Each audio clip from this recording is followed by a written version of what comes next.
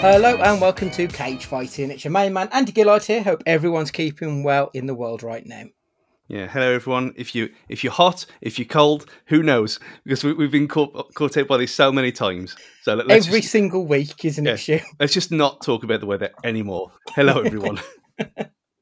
As you can probably guess, we are Sans Matthew Guy. He's got a Thursday wedding after mocking Stu last year, although Stu did miss out on David Nell because of his. And Matt is missing out on our third today, which is Mr. Ash Dolan. Ash, hello again. How are you? Hi guys. Yeah, I'm not too bad. Weather's just a bit too much for me, but yeah. What I like now is, like, because we're recording now, it's the 4th of August. It feels like winter is on its way, and I'm kind of looking forward to it. Like the nights are drawing in. This is my favourite time of the year. We've just got to get through Halloween, and then we're like properly into the winter seasons, and can't wait. What the goth Christmas? This is a Christmas. Complete and utter waste of time. It's just for children, isn't it? Yeah. It starts in September now, doesn't it? Oh, it's terrible. The thing about Halloween that bugs me, and I know we've said this before, but horror is for all year round, not just for 1 month. That's what pisses me off. Everyone's a horror buff for like 31 days and then ignores it the rest of the year, but it's just not right. It's just not on. Anyway, we've got a shitload of news that has completely spoiled the entire script that I wrote 24 hours ago. So we'll get started and we'll play one through. Last week we had the Geek Fest, that was the San Diego Comic-Con. So I thought we should probably have a look really at those. I'm going to try and avoid most of the MCU stuff that came out of San Diego because, to be honest, there was nothing really new. It was more of the same old crap. First off, San Diego Comic-Con, would it be the best thing ever or the worst thing ever to attend, Stu? I mean, considering, well, weirdly enough, I've never been to a con ever. That does surprise me. That seems to be the nadir of all these things. That it's both of them, both of the above, where it seems to be the one where everything's all 10 times worse than from a hygiene point of view. By the looks at the photos that come out of it every year. But if you want crowds and you want that kind of atmosphere, I guess that's exactly what you want. So if there was to be one that I'd go to, it would be one of the bigger ones, just to soak it all up and not soak up the sweat so much. Ash, I mean, you're a regular con goer. Would this be too much? Because it looks a lot, doesn't it? You're talking to the guy who's applied for tickets and is a member on the hope that he can actually get to one of them. But I've looked at it, and unless you're going to, is it Hall H? Yeah, that's the big one. Unless you're going there, it's not too bad. It's Hall H is the big one. I think you have to queue for like a day beforehand to get in on the big day. And I imagine that's just hell in San Diego on what is it, July? Was it July or August? Yeah, July in San Diego all day. You'd burn to a crisp. But say apart from that, because the amount of stuff that's there, there's like they've got AEW were there this year. They've got all the other things. I don't think it'd be too bad. So I'd go with Heaven. Yeah, I think it would be excellent. I've done some of the London ones, which are like busier than busy, but the experience is incredible. So yeah, I would love to go. It would absolutely honk in there. It would be worse than going into a CEX, though. Like, it'd be horrendous. So at CEX, there was so when I went to my last week, there's a CEX there now. It wasn't there. I'm sure it wasn't there the year before. I didn't see if it was. So it's relatively new. Still smells exactly the same. They all do. I don't know how it's possible. It's like they must just get a load of teenage boys on treadmills out the back. Like, it's disgusting. You haven't got a monster CX like we do in Chester, do you? Yours is ridiculous. It's huge. Yeah, it's massive. Right, so first up, some Nick news, or rather, no Nick news. Disney have announced the National Treasure TV series without Nicolas Cage, subtitled Edge of History. Is there any real interest in this series, especially without Cage? like at that point, it sounds like it's just going to be like a really tenuous tie into that world to try and bump up views. Stu, are you interested in this one? Yeah, absolutely. I mean, I we said 2 years ago. I'd never really. I don't remember watching these films anyway. Well, definitely not the second one. But I really liked them, and like I liked the Uncharted film. And if it's going to be more of this, but every week, it in a way it saves his legacy of them two films. And Yeah. I'm still not like we've said. I'm sure we've said since that he. It wouldn't surprise me if he's there at the very last like after credit scene at the end of the series or something like that. Yeah. Just to lead into maybe, hopefully, the third film. But yeah, I mean, out of all of that kind of stuff, I'm quite looking forward to it. It looks a bit like teenage TV kind of thing, like young adult stuff. But who really cares? I mean, that's what we watch most of the time anyway. But yeah, I mean, it doesn't. I mean, Nick Cage being in their films was the draw to it. But I like the world. I like it doesn't take itself too seriously, and it's got a bit of like a Hawaii Five-0 reboot kind of vibe to it, which it's got a bit of a camp charm, hasn't it? Yeah. And like the Magnum reboot, that kind of world, and I like that. So yeah, I'm looking forward to it anyway. It's probably going to be shit, but who cares? Yeah, I'm tempted to binge it rather than follow it weekly, to be honest. A bit like I did with Ms. Marvel, just power through it in one afternoon. They've got Riley's in it, isn't he? Mm-hmm. Oh, is it? Okay. Riley's back in it, so there's that little link in there that kind of keeps me going for it. I think if they'd completely done a new cast, I'd be a bit more cautious. But to have Riley as that link in between, I think that sort of saves it. I imagine that like Nick or Diane Kruger's going to come back in the end. They have to, like Stu said. Yeah. Walking Dead for the next 12 months. Right, okay. So we've got season 8 of Fear the Walking Dead. The final 8 episodes begin airing of the main series on the 2nd of October. The Rick Grimes movie is now a 6-part miniseries to be released next year.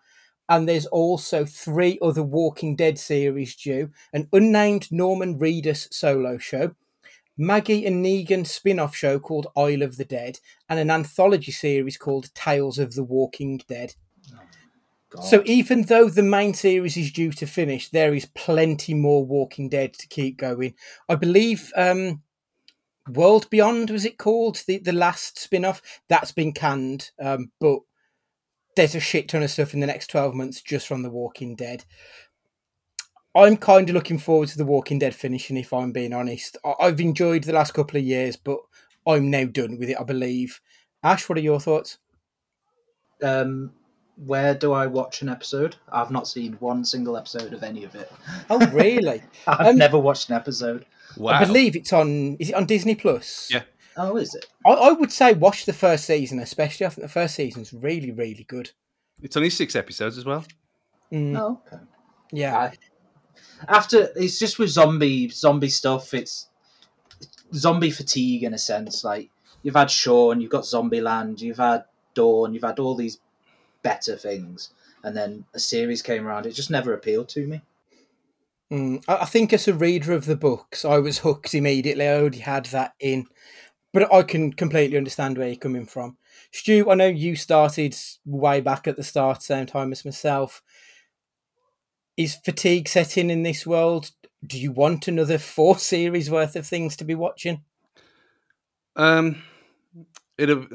be nice when the main series is over. Even though, like we've said, that it was so bad for like 2 or 3 years. It's almost that you have to pay. I think now we know where we are. It probably is worth powering through to get to see the end of it. I mean, like you said, the last 1.5 years have been superb. Some of the best stuff that they've done. But yeah, it's time now for all the actors' sake as well, just sort of to do something else. But the other stuff, Fear the Walking Dead, I think I watched 3 seasons of, and then it's either 3 seasons of or 4 seasons of, and then I watched 2 of the season after, and then stopped. I don't know why, because I enjoyed it. It's more of the same, just different people. World Beyond never even got into. again, it's all on Disney Plus, so we could just do it and just go and do it at will. But the Rick Grimes one, I'm looking forward to that because that made no sense at all. What happened there made zero sense. So just to round that off, looking forward to that one. But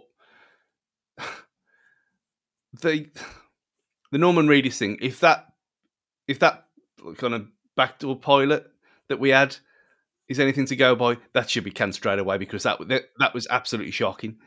But I can see where they're coming from. They want to get it all out while it's still relevant, rather than have one of these per year. But where do you go? Is Rick Grimes the wrong one from Love Actually? Yeah. That's the weird thing because I hadn't seen Love Actually until like a couple of years ago. So or the teachers thing that he was in before. Yeah. Was it Waterloo Road? Is that what it was called? Yeah, that sounds right. So the first thing I saw of him was in The Walking Dead. So going back to teach, there you go. There you go. It's all the same bollocks. But talking about the same bollocks, I mean, I hint for later. I've bowed down and I've watched 2 episodes of Downton Abbey. Oh God! Oh jeez! Yeah. Why? I stayed away from it for 12 years, and it was there, and I thought, just out of pure curiosity, and you know what's going to happen now.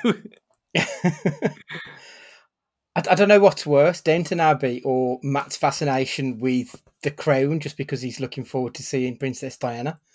Okay, it's just weird. Well, at least the Crown looks. It's different. It's like loosely based on reality, The Crown, but Downton's its own little thing. It'd be better if it was like the last year, though. Again, if they did the last actual consecutive year, it'd be much better with old Prince William and Prince Andrew. Yeah, it will be interesting when they get to the Prince of Peg and stuff.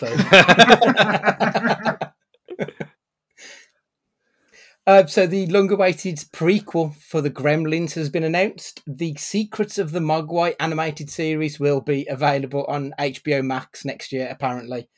We'll get to HBO Max in a bit. The cast is pretty stacked as well.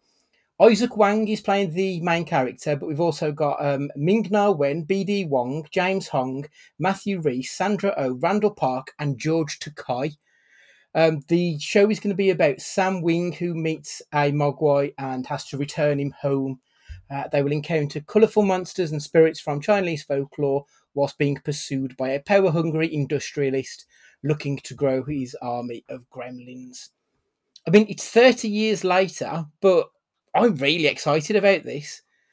Stu, animated gremlins, is this up your alley? Up a dark alley.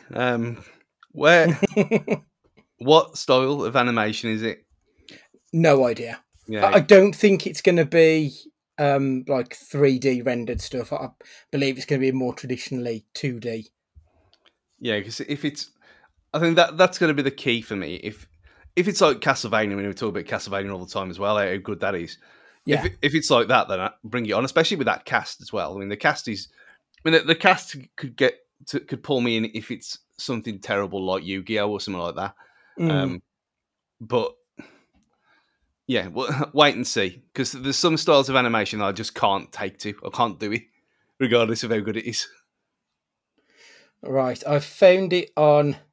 I'm going to send it you now on WhatsApp just for your live reaction.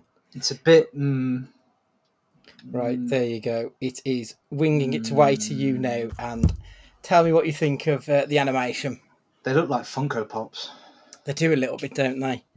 I mean, obviously, it's still very early, and who knows how it's going to... I mean, it might just be that the image isn't great, but it is a more traditional two-dimensional animation than it is like a Toy Story-esque thing. Is it? It looks cel-shaded. It looks kind of a mixture of things. Yeah, I think it is going to be a case of it's got elements of traditional and non-traditional animation in there. Oh yeah, I like this. Yeah, I'm intrigued to see how that's going to blend together.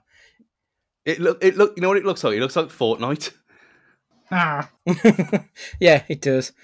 For the listeners, if you just go on to Google and type in "Secrets of the Mogwai," it's like the first image of Gizmo that you see on there. See what you think. Let us know what you think of it. It's intriguing to say the least, I think. Ash, Gremlins, Mogwais. I'm a bit young for Gremlins. Oh, fuck off. When did it come out? 84? I think it was, yeah. Well, yeah, that's 5 years before I was born, so... with all the different, like, reboots and all those sort of things, to go through the cartoon route, I think that's just different enough to make it a bit more interesting than just a standard origin story or whatever. It depends on how adultish they go, because in the original it does get a little gruesome, doesn't it? If I remember. Yes, the original film is kind of horror, to be honest. Yeah. But with a cartoon, it depends if they go a bit more adult or not. So I'm not sure. It could be good. I will watch it, but I say I've not got much context to it for being too young. That's fair. Did you have a Mogwai bag at school? No, I'm a boy.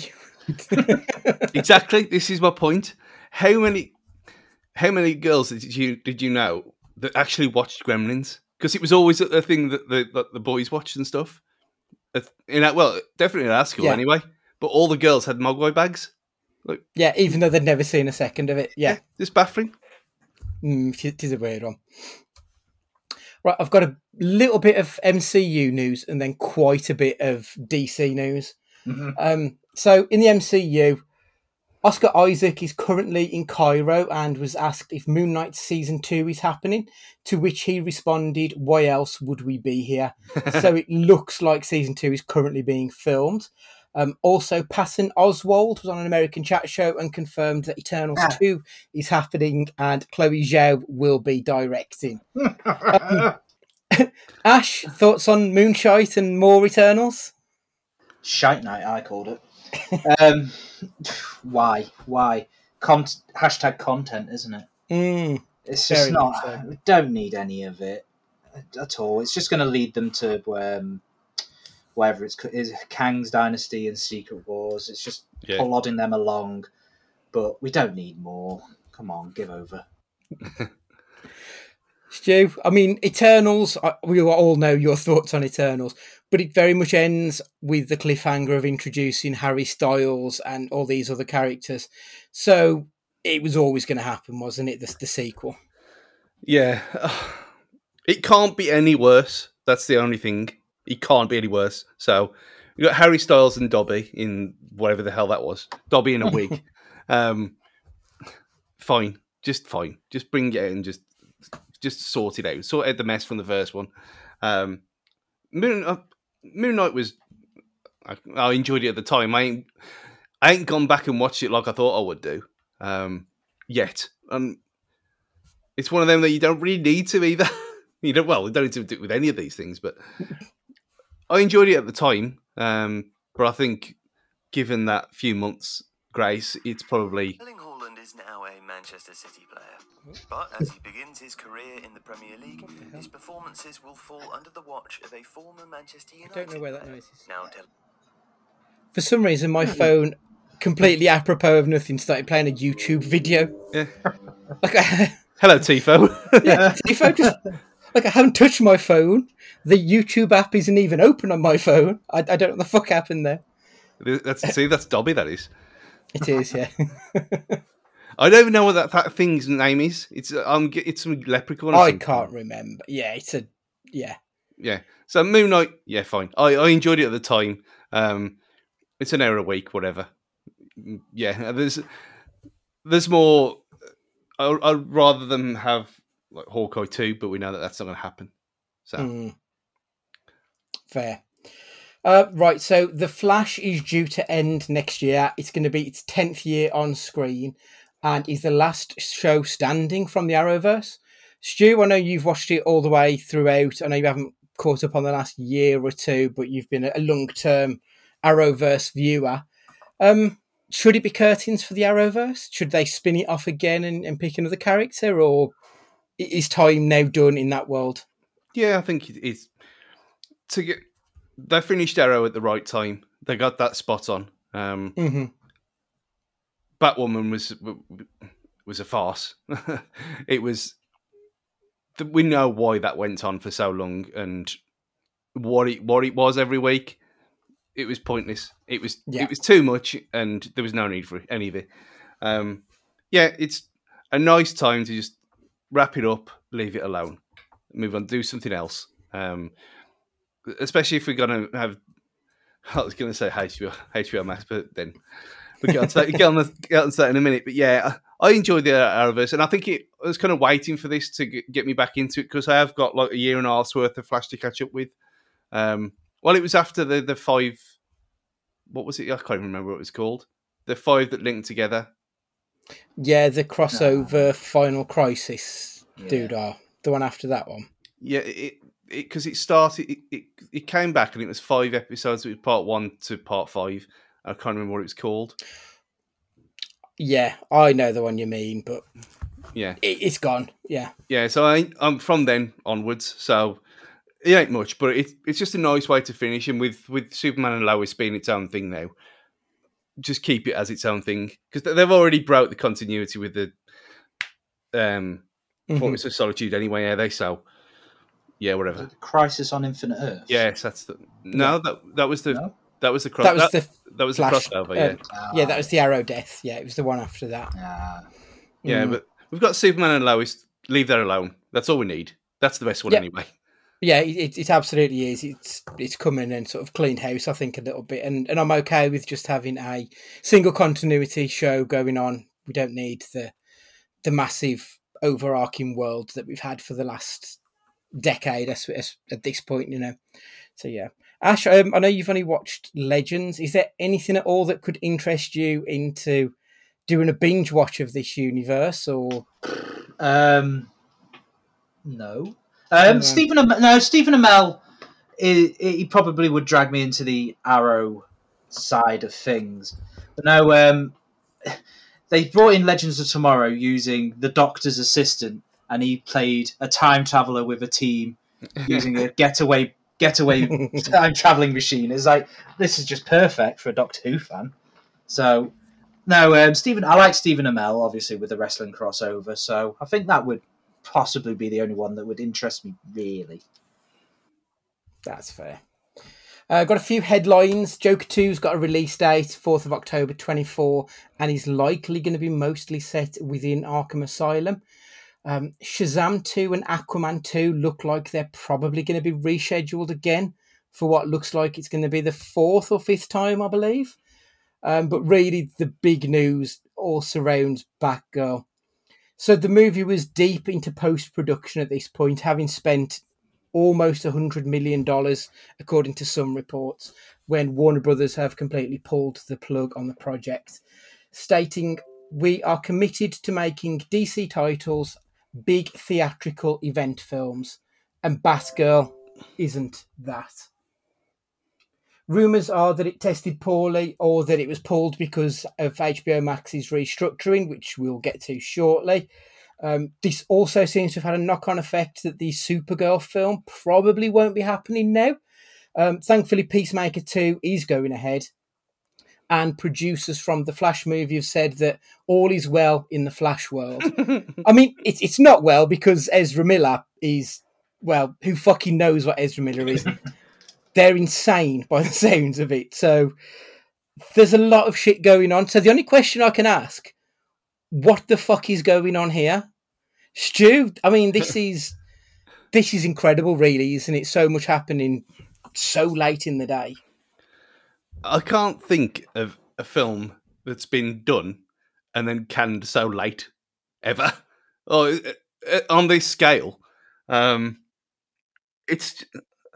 I know that I saw a lot of things saying, it was more cost effective for them to cancel it for tax reasons. I thought, what the hell does that even mean? How can that be possible? But it also led on to something. There was a woman who'd made a show for Apple, and she asked for a hard copy of it.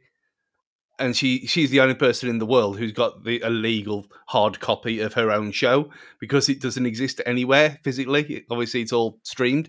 So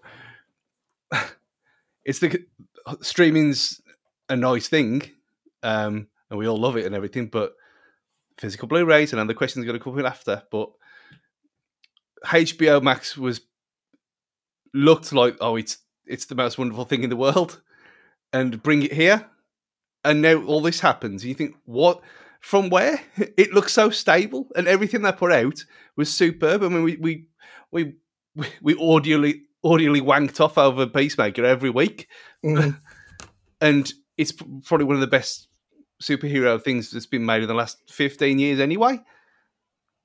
And then you come to this, literally 4 or 5 months later, just completely insane. Doesn't make any sense at all, and. There's restructuring, and there's meddling, and there's getting your dick out and whapping it on the table for no reason at all. And that's what seems to have happened with this. It's a mixture of all three of those things, isn't it? We've got a new guy who's come in and taken over HBO Max, who is, as you say, wants to be the big dick in the room, and he's trying to wield some power. I think the reviews probably haven't been as good as they wanted. So they're thinking if it goes into the cinema, it's not going to make a big splash. And I don't think HBO Max is in a position where dropping a film onto HBO Max is going to pull viewers in. So the best course of action is to have a tax write-off, which means that they'll probably get to claim most of that $100 million back in the next fiscal year. But that then means that they absolutely cannot show Batgirl for profit anywhere. So the chances are that we probably will never see it unless they then decide down the line to release it for profit. But then they'll have to then incur payments on the tax write-off. So they'd be in a bit of a shitter if they went that way. It's a mess. Just wait until the Twitter nerds will come on for it. Release the Batgirl cut. Already doing it within seconds. Yeah, like if you look at any fucking response to the tweets from like Discussing Film or whoever, like they're always rancid because they're full of MCU nonsense and Snyder Bros. And now you've got they've got a new cause to latch on to. Like it might end up being the worst film you've ever seen, but they don't care. They want what they want, and they won't stop till they've driven everyone insane.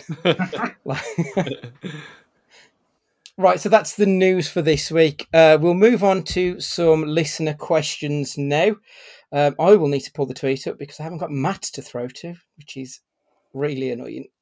Okay. Okie doke, right. We have got one from our regular Mr. Andrew Wright.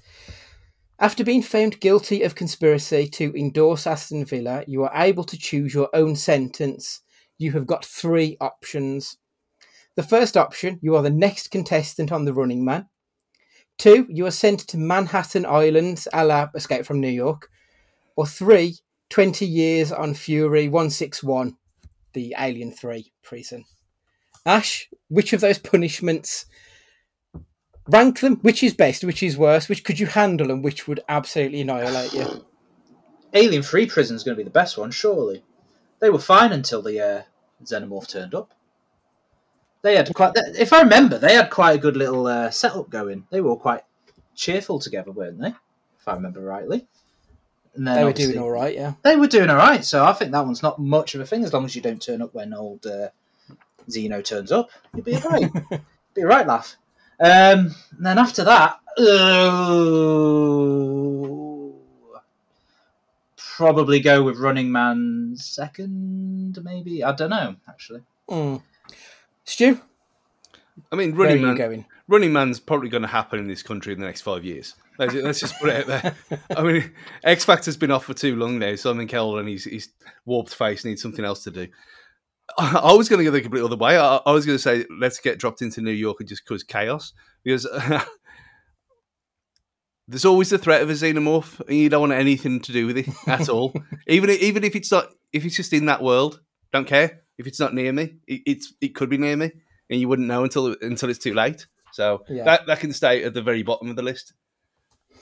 Yeah, I think I agree. I think I'd rather go with the Manhattan Island personally. I think I could hack that one. With the Running Man, I just don't want to be chased by Jesse Ventura because he's a bit of a crackpot. We've had a message from Dave Evans.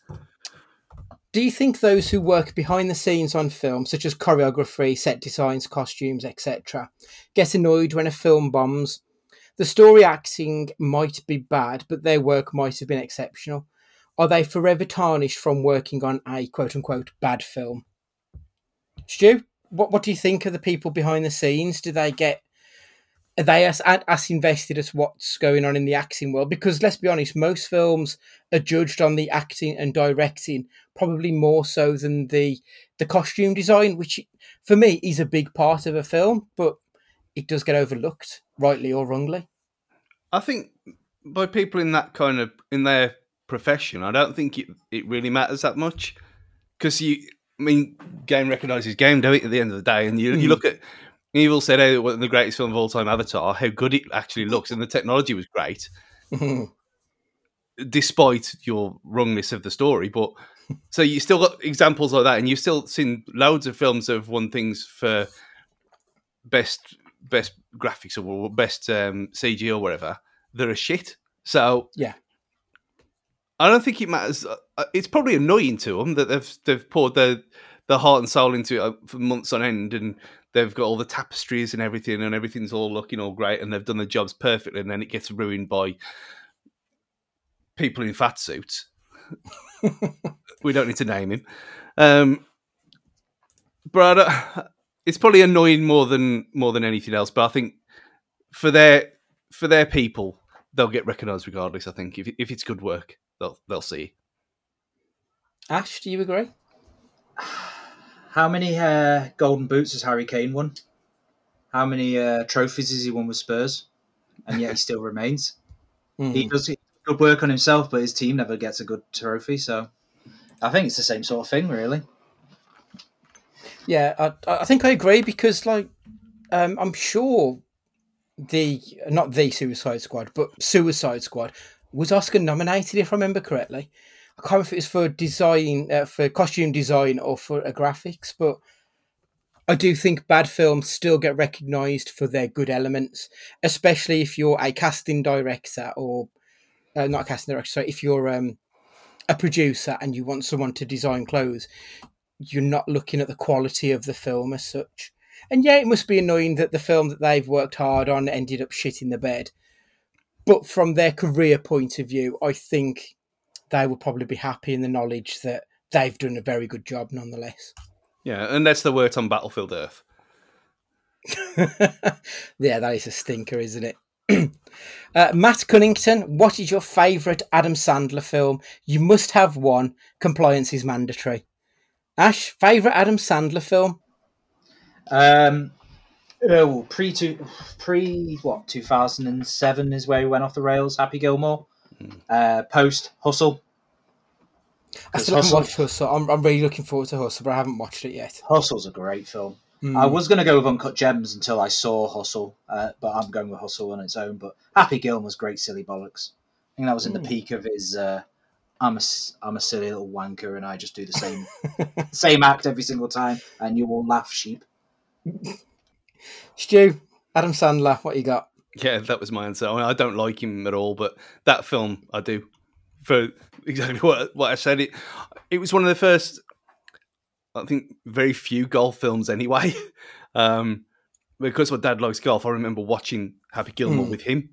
So it's always that kind of, I remember that film. And I probably saw it about 5-6 years ago, something like that. And it still holds up really well, surprisingly, considering its age. That's fair. I mean, you've got the obvious ones that Ash has already mentioned. And also Punch Drunk Love is a really good grown-up drama comedy that doesn't really get as much recognition as it should. But just for the sake of being different, I'm going to go with The Wedding Singer.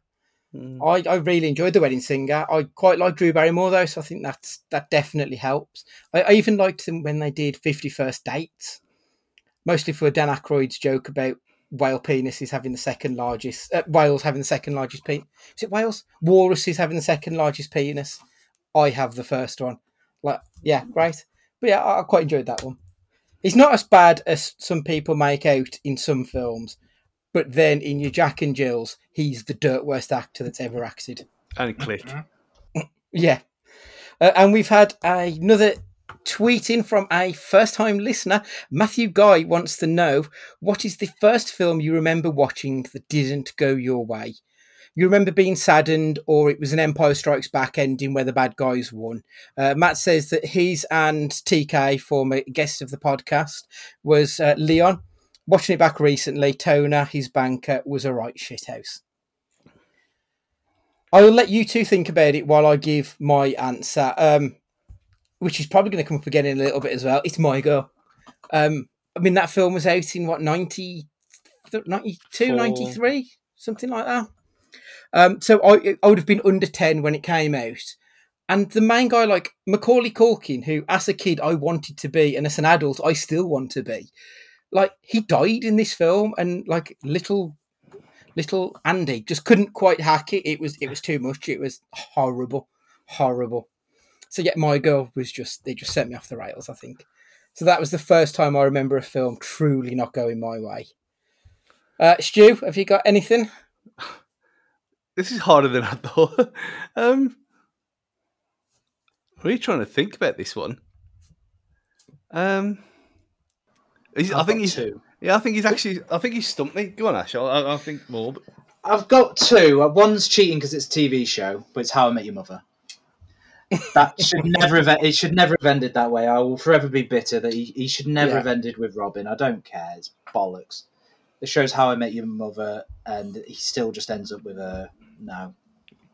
They shit the bed with that one. But for a film, pick any of the Friday the 13th, because they're all obnoxious, shitty teenagers, and then they win at the end. Like, Jason should have won at least one. It's like the Harlem Globetrotters. Let him win one. That is fair. But I've got to be honest, I do love the Friday the 13th. Like, the first one I think is a masterpiece, and then all the others are just silly bollocks, but they're fun with it. Yeah.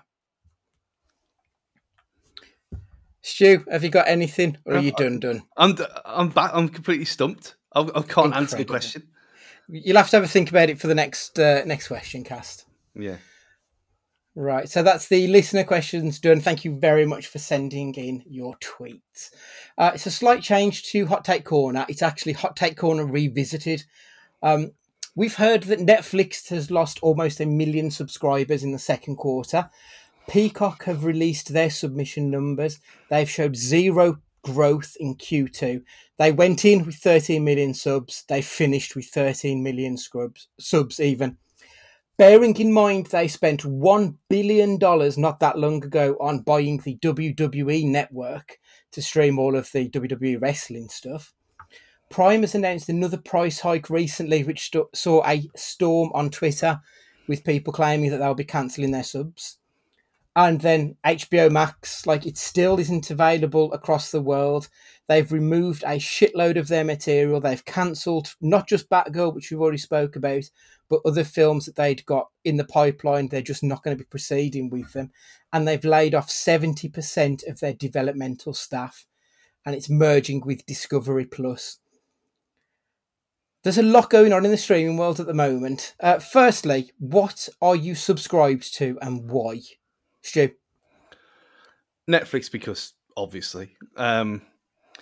Prime, mainly because having two children and them needing things all the time, it's just handy. So it doesn't really...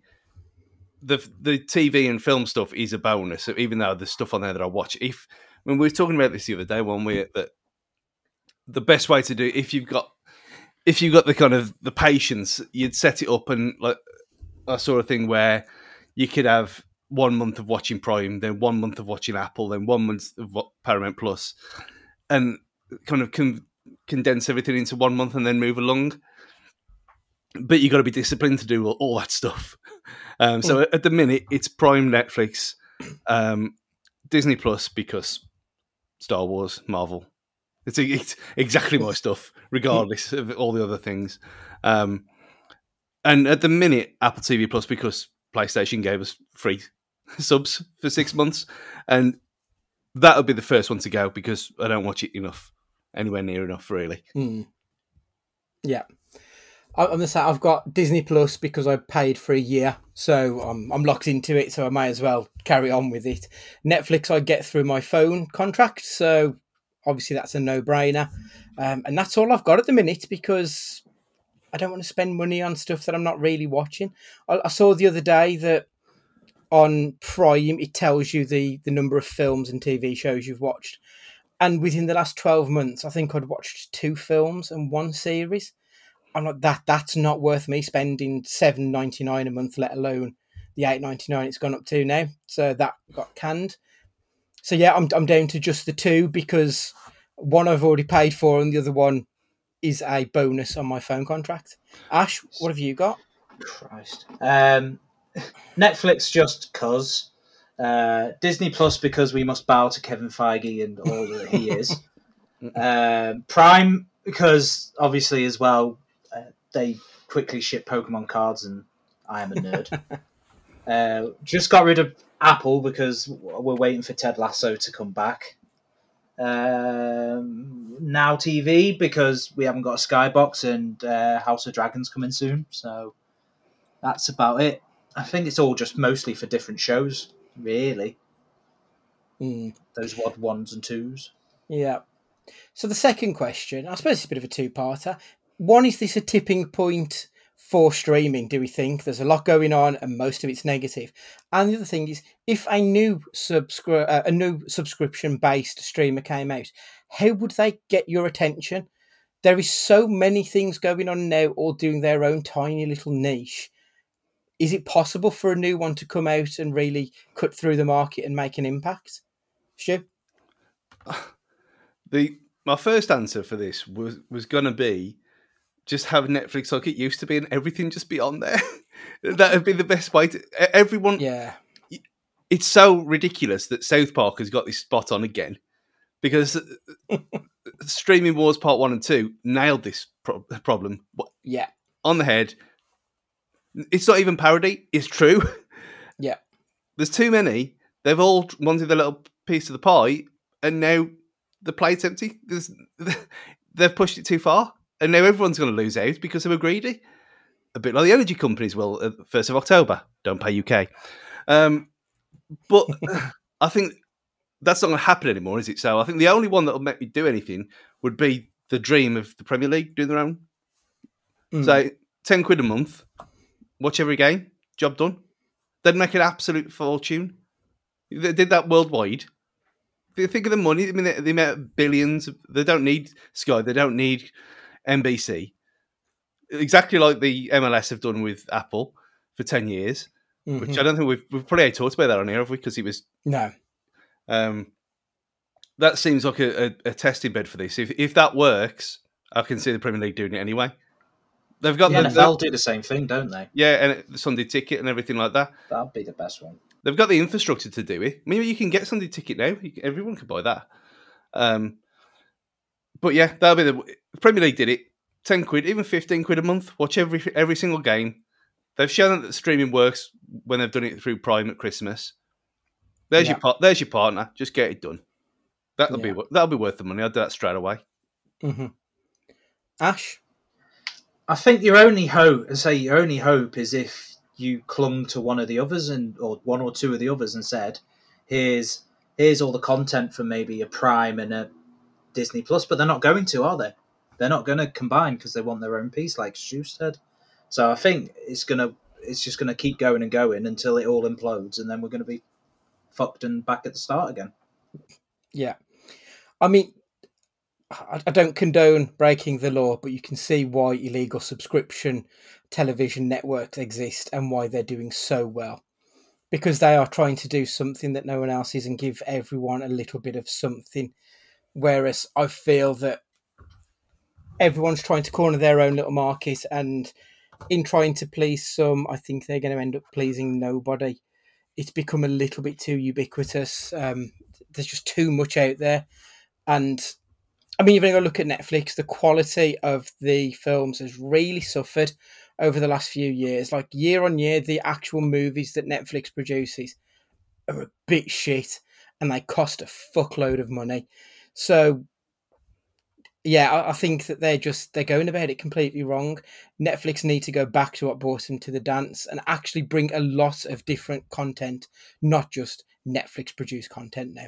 Yeah, Do we need Netflix films though?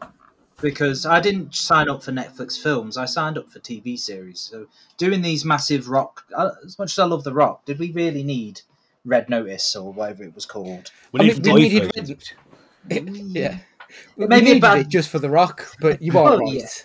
Yeah. Did we need the zombie one with Batista, and did we need the sequel to that? How much money was spent on all those? Too much. But then Stranger Things, the first one, how much was spent on that? And that is beloved.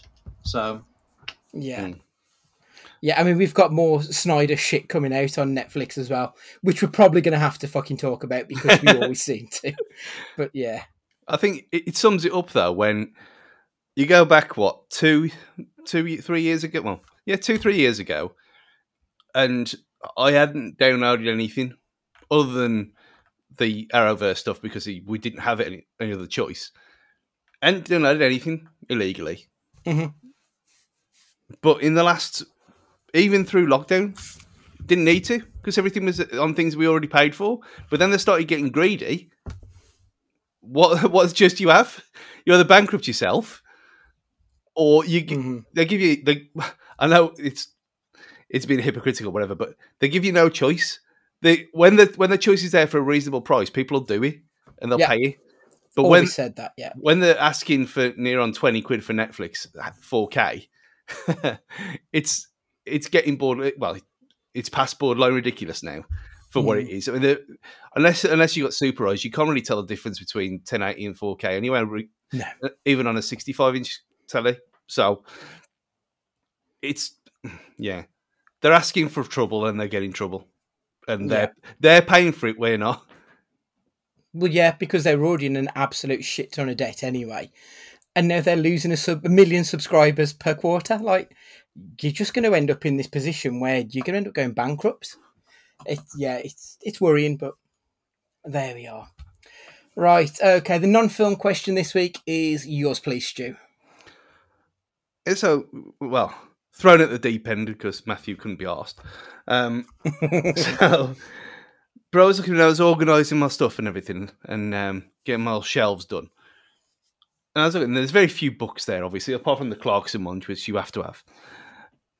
And I was looking, thinking, well, look at book art. I mean, we never ever talk about books really on here. Mainly because I don't read anything, any non-fiction, but what is your favourite or most iconic book cover?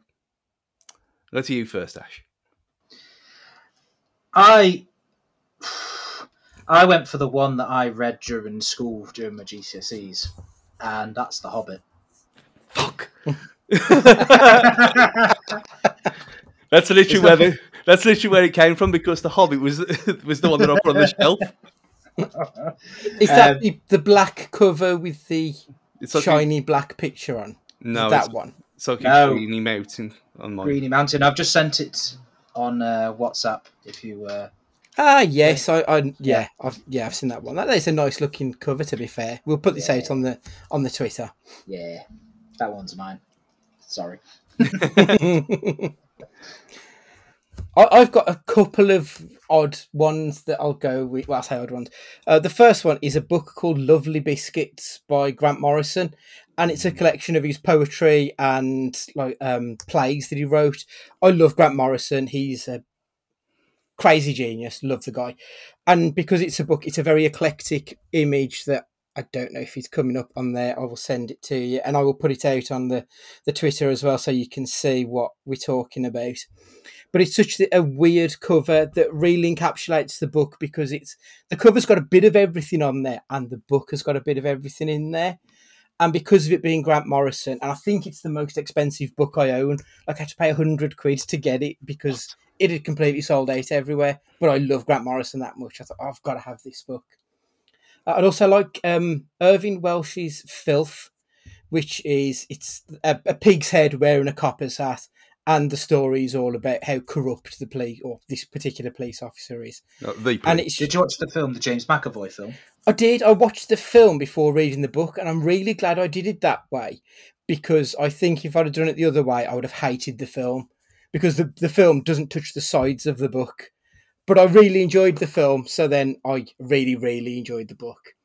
And obviously, I've got to mention a comic book because, I mean, we all know I read comics. So, Detective Comics 566 is probably my favourite comic book cover. It's the image of Batman standing at the head of a hallway, and there's all these, it's like either mirrors or pictures of all his rogues gallery going down this hallway. Such a striking image. I really love it. Everyone will know this cover if you've ever picked up a comic book. It's iconic. It's up there with like the Spider-Man walking away with the trash can behind him with the spider suit in. And I would just like to mention, any fans of Doctor Who, check out Rachel Stott, Wolverhampton's own Rachel Stott. She's a comic book artist who worked on Doctor Who. Her cover for the 13th Doctor, the Jodie Whittaker one, it's a really cool cover. She's just got this way of encapsulating a character's essence. And I got her to sign it when I met her, and she was such a fucking awesome dude. So yeah, Rachel Stott's Doctor Who as well. It needs mentioning. It's really cool. Get her on the show. Yeah, I'll put out all the images that we've mentioned, and yeah, we'll tag her in and see what we can do. So Stu, have you got anything else, or is The Hobbit your far and away your number one? The Hobbit was the like I said, it was the pinnacle of the pinnacle of the idea. It was the idea came from that because of looking at. I mean, I didn't read it, but I didn't read it at school, or I mean, I touched on it since, but never read it all fully. But that cover was everywhere. I remember walking into because at our primary school it was a really, really small little library. But you walked in and there was a poster of that cover, and you think, what? In primary school, and this was like early mid-90s, and it's always just one of them, and it's one of them things where I thought, well, I should really get it framed, really, but then it'd be too wanky because I haven't actually read it. But that cover is just one of them covers. It is like I'm looking at it now, and it's almost got like a Japanese art style influences. I think it's really cool. Because I've seen it with two different ways as well. There's one that the sun's white, and then the others the sun's reddy, orangey. Yeah, the red one's the one I'm looking at now. Yeah, so when I was looking at posters for it, it had a white sun, and it didn't look right. But yeah, cool.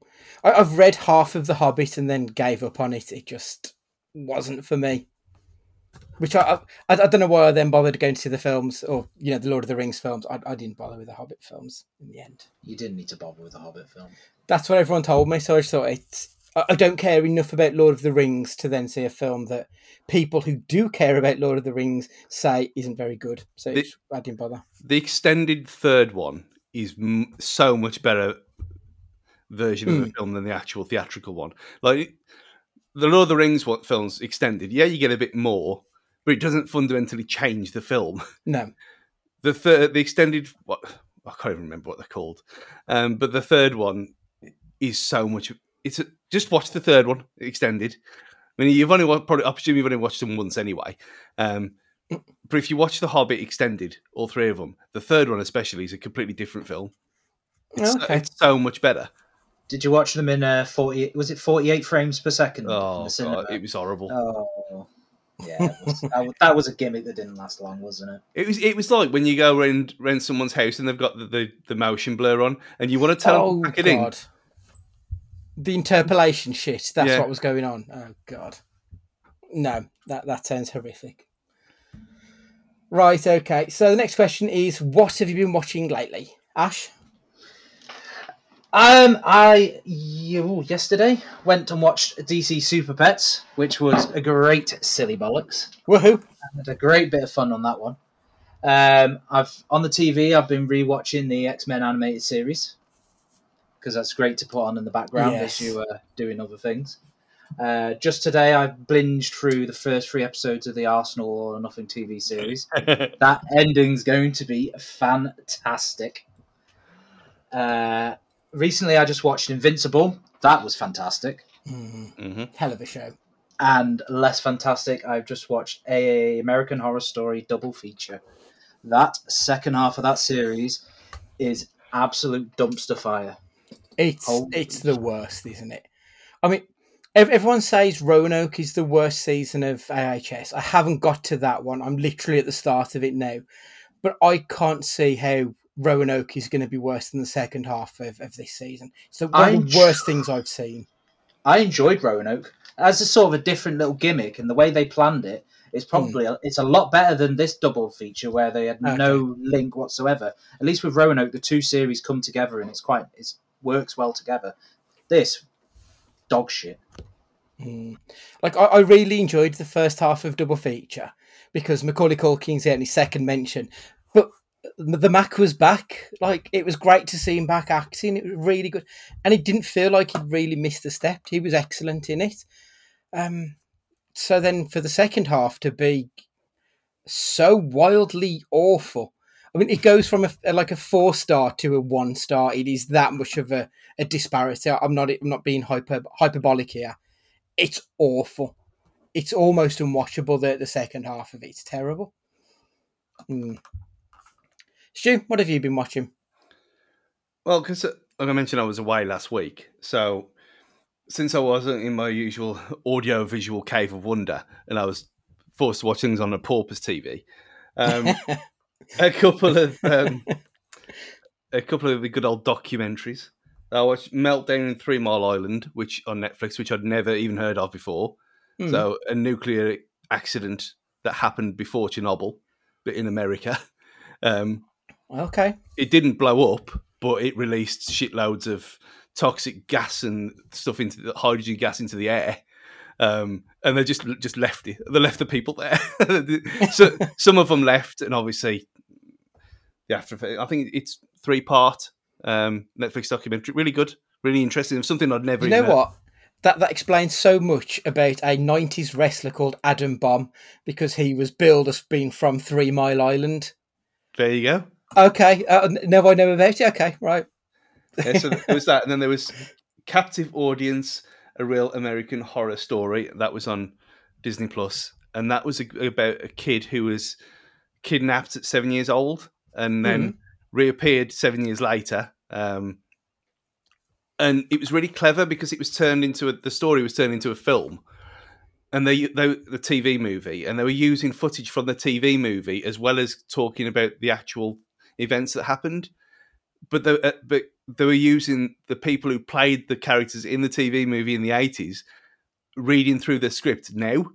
Okay. I've never seen anything quite like it before. And it was produced by the Russo brothers, who we'll come on to next, because the other one, and I know you watched it and obviously hated it. I had stayed away from The Grey Man because of the absolute shocking reviews and things that had been said about it. And I know Nate mentioned it on Twitter that he enjoyed it as well. I fucking love this film. And it is so shit. It is not a good film at all. But I think this time it knows exactly what it is. A bit like what we were talking about The Rock earlier. This was like channeling Commando. And Chris Evans' performance with his silly little evil moustache and how he minced around the screen was almost seen. It was like there was points where he might have just been saying, "I'm waiting for you, John," as is the excellent line in Commando. It's like an 80s film now, which is exactly what I wanted to watch at this time. And yeah, some of the CG in the plane is a bit ropey. Really bad. And the sheer amount of destruction and explosions is ridiculous. But I think having a really awful name doesn't help it either. No. I mean, that's why it kind of turned me, because people were talking about it. I thought, The Grey Man, what the hell is this? And it completely turned me off it. And then I saw what it was about, and I thought, right. And my new beau, Anna, I'm going to watch everything that she's in from now on. I love that woman. She's a delight. She is in Deep Water and on Prime. You watch that with Affleck. Okay. I do like Ben Affleck, so I'll add that one. Yeah. You there's not much left to see of her anyway. Let's just put it that way. Yeah, so I really enjoyed it, and I know why you hate it, and I know, because it's fun and it's silly, and you can't say it's film of the year because it absolutely won't be. But out of all the things that we watched this year, Maverick aside, I've probably smiled more watching that, almost on a par with Jackass 4 or Jackass Forever. I don't know why, I just did. I thought it was absolute gash. It was the most generic film I've ever seen. Like every genre trope you expect to see in a film of this genre, it hit on the head. It wasn't well directed. I'll give you the acting. I think Chris Evans had the time of his life. Yeah. Like he really seemed, he looked like he was enjoying himself, which doesn't always mean that I'm going to enjoy myself because they are I really like Gosling, generally speaking. I think he's solid. But he just sort of grinned his way through the whole film without really putting in any effort. I hated it. And someone said the other day, they referred to the Russo brothers as jumped up TV directors. And that's exactly what they are. And that's what they've shown in virtually all of their films. They're just TV directors who've been given a budget. I mean, it was a $200 million film. I expect a lot better for that money. You got your explosions. That's what you had. Got lots of fucking explosions. And it ends with a quite obvious, there's going to be a sequel. I have no interest in seeing any more from that world. It was terrible. What if they cross it over? With what? The Rock. Oh, they can't do that to me. They cannot do that to me. You can see where it's going to go. It's got a similar vibe to it. If they've got the Netflix cinematic Christmas universe, then they can have the silly action film universe as well. They can't. I hope they don't. They will. Oh God, I'd be devastated if they did that. I also watched Super Pets. All I wanted was for it to be silly fun, and that's exactly what I got. Like, it wasn't highbrow. It wasn't a kid's film, but adults can laugh at it. It was just silly fun throughout, and I really enjoyed myself. It was precisely what I wanted it to be. Excellent. After your recommendation on the last question cast, I watched The Game, the Michael Douglas film. Is it Michael Douglas? Yeah. I really enjoyed it. My kind of film. I like a good sort of murder mystery, spy going on kind of nonsense. Yeah, it was great fun. Really, really good movie. I loved it. I finished off my Bob's Burgers rewatch, so I've now got to watch the film again, which I'm really looking forward to.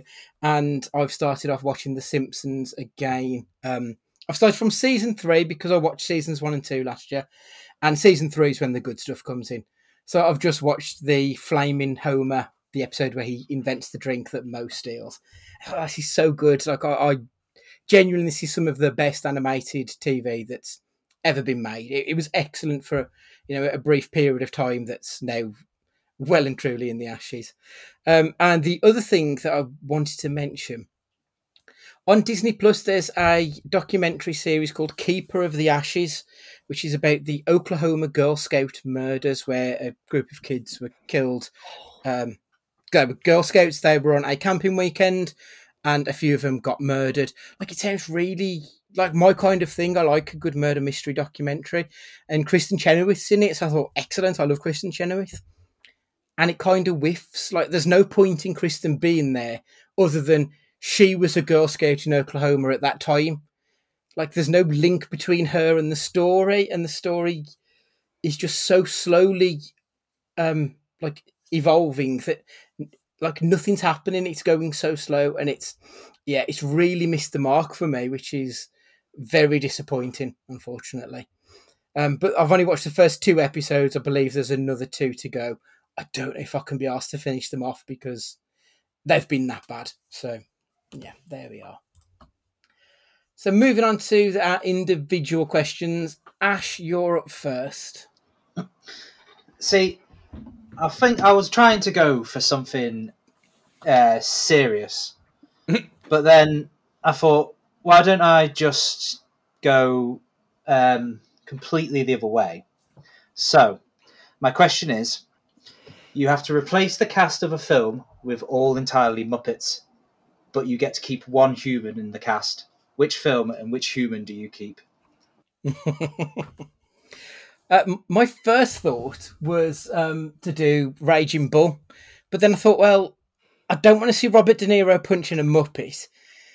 So did that. So I don't know. So I thought maybe not Raging Bull, but I do like the idea of a Scorsese. So I'm going with Goodfellas, but I'm going to keep Henry Hill. Oh Christ, what's his name? Ray Liotta. Yeah, I don't know why, that just completely went out of my head. Ray Liotta. I would keep him, but everyone else, your De Niro, your Pesci, everyone else would be a Muppet. I was like the visual of when they go into the freezer and they've got someone hung up and it's just a Muppet. I just think could be really good. So that's my answer. Is Goodfellas. I went for a similar kind of vibe, but with Fargo. Brilliant. And obviously keep Steve Buscemi because he's kind of Muppet-like anyway, and he'd fit perfectly.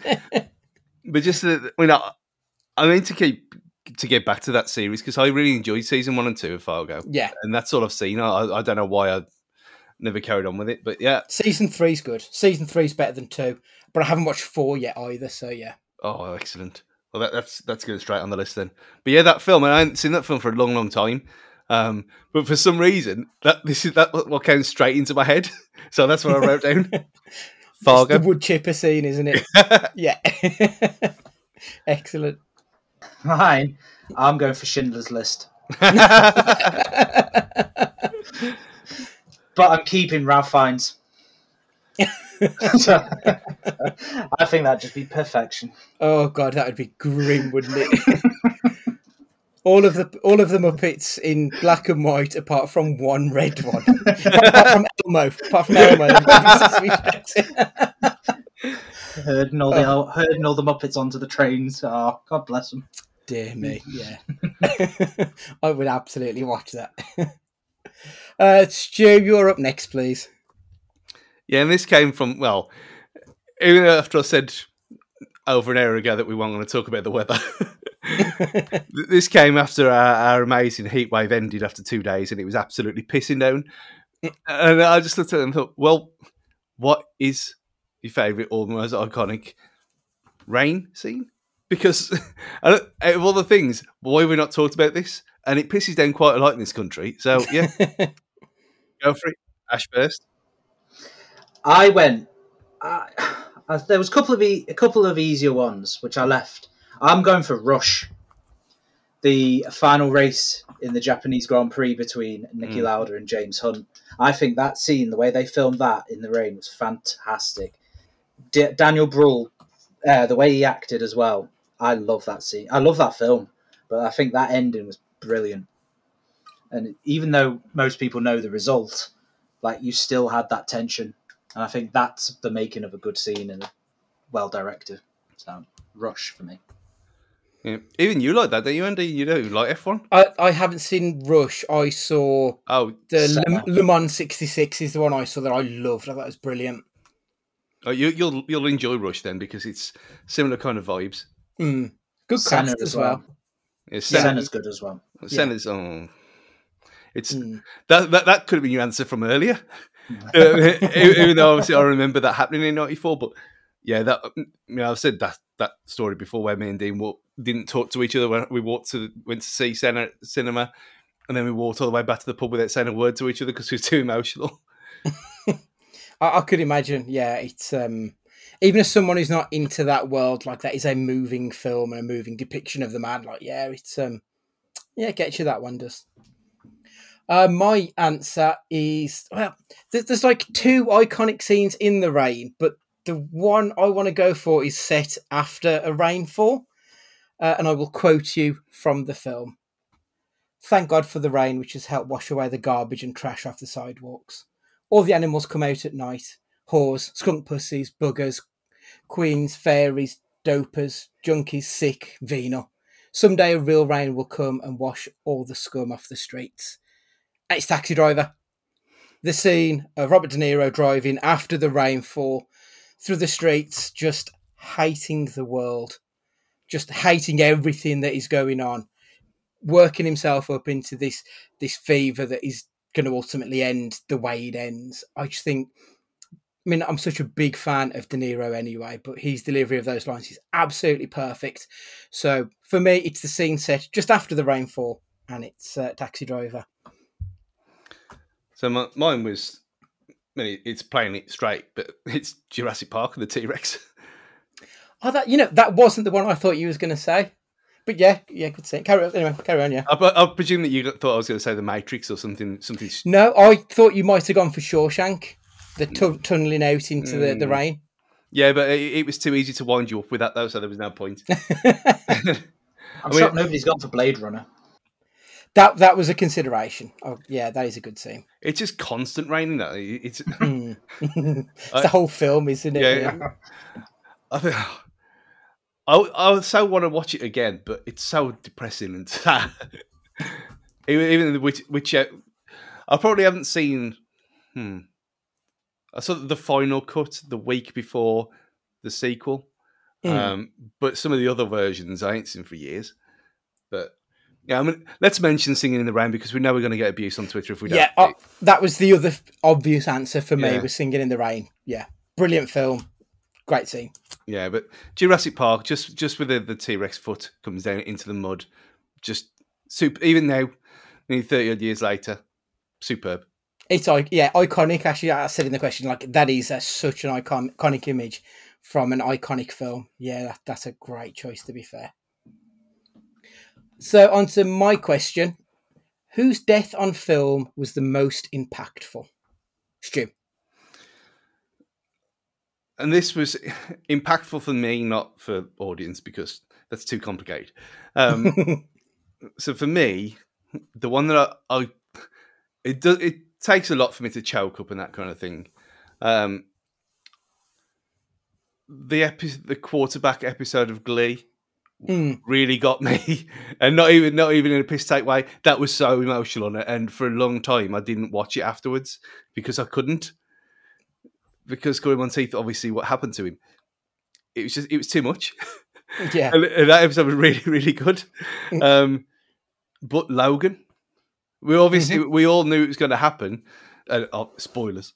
But just how it was shot, that film itself is superb anyway.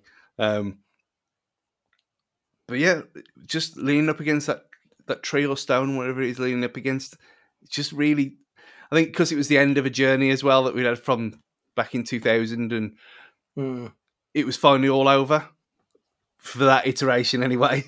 Yeah, it really chilled me up and it really affected me in a way it really shouldn't have done. It was really well delivered though, yeah.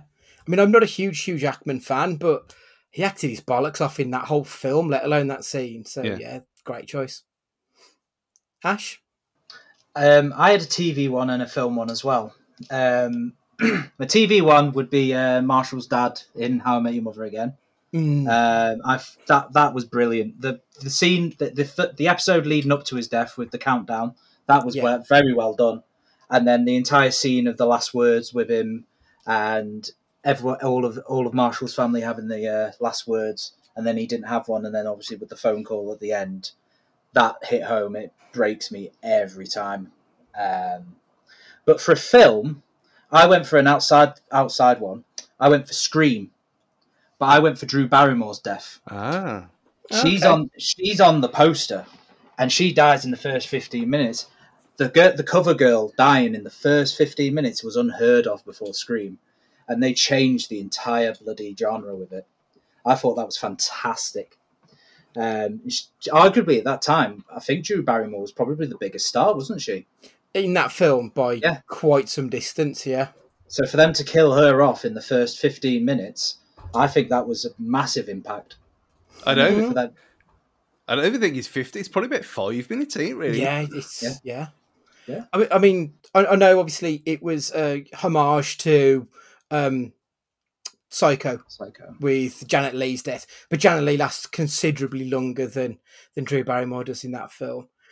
And yeah, that does have a hell of an impact on us, you as the viewer, because you're assuming she's going to be the final girl, not the first person offed. Yeah. So yeah, immediately got you on the wrong foot. Like it's masterful storytelling.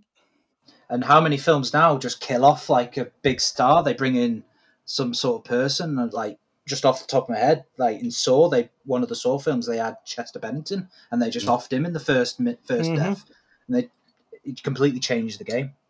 Yeah, absolutely. And the other one that just sprang to my mind was Deep Blue Sea with Samuel L. Jackson. Which is such a bad film, but I do enjoy the hell out of that one. My honourable mentions for the second mention of the evening is My Girl.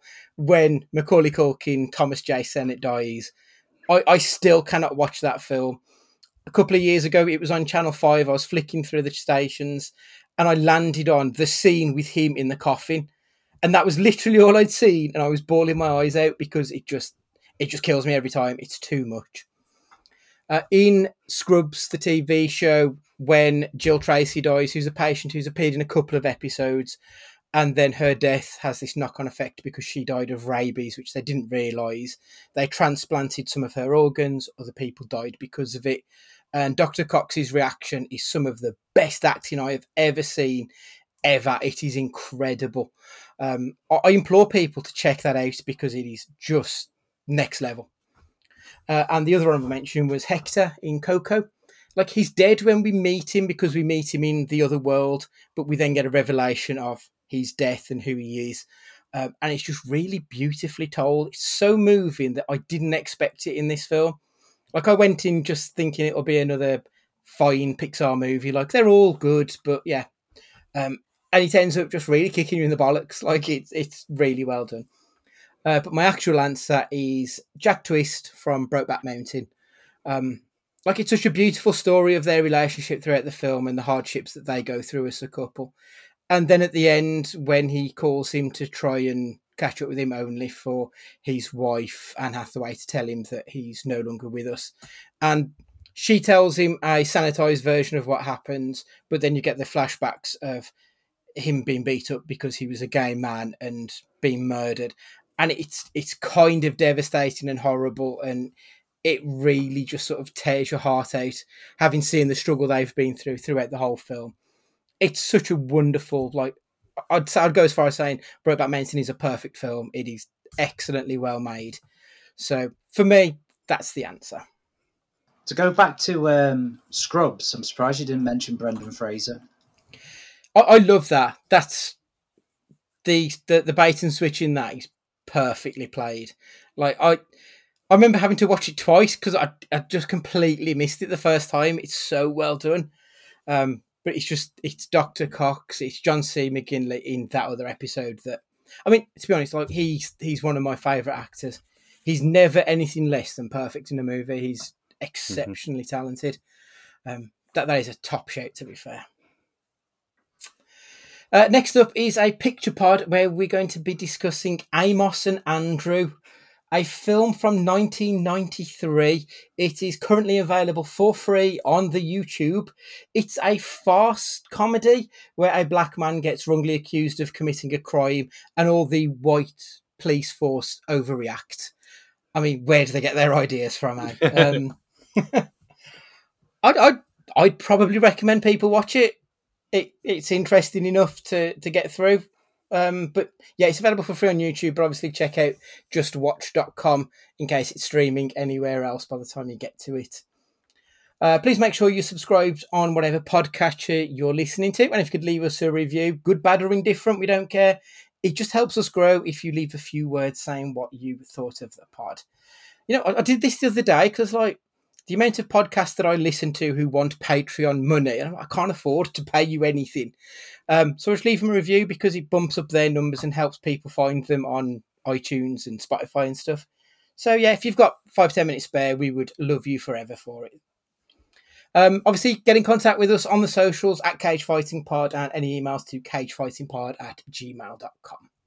So for this week, Ash, would you like to say goodbye? See you later, guys. Stu, would you like to say goodbye? Viva forever. Goodbye. A Spice Girls reference. Yes.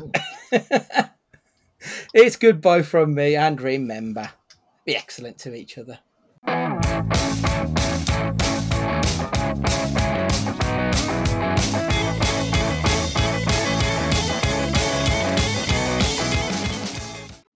As soon as peace occurs, I want that cloth distributed to the workers. 2.5 meters each. Also, each person is to get a bottle of vodka. They won't drink it, they know its value. Likewise, those Egyptian cigarettes we organized. It'll be done, everything you ask. Waka waka! Ah, waka waka waka! Here I am, Fuzzy Bear!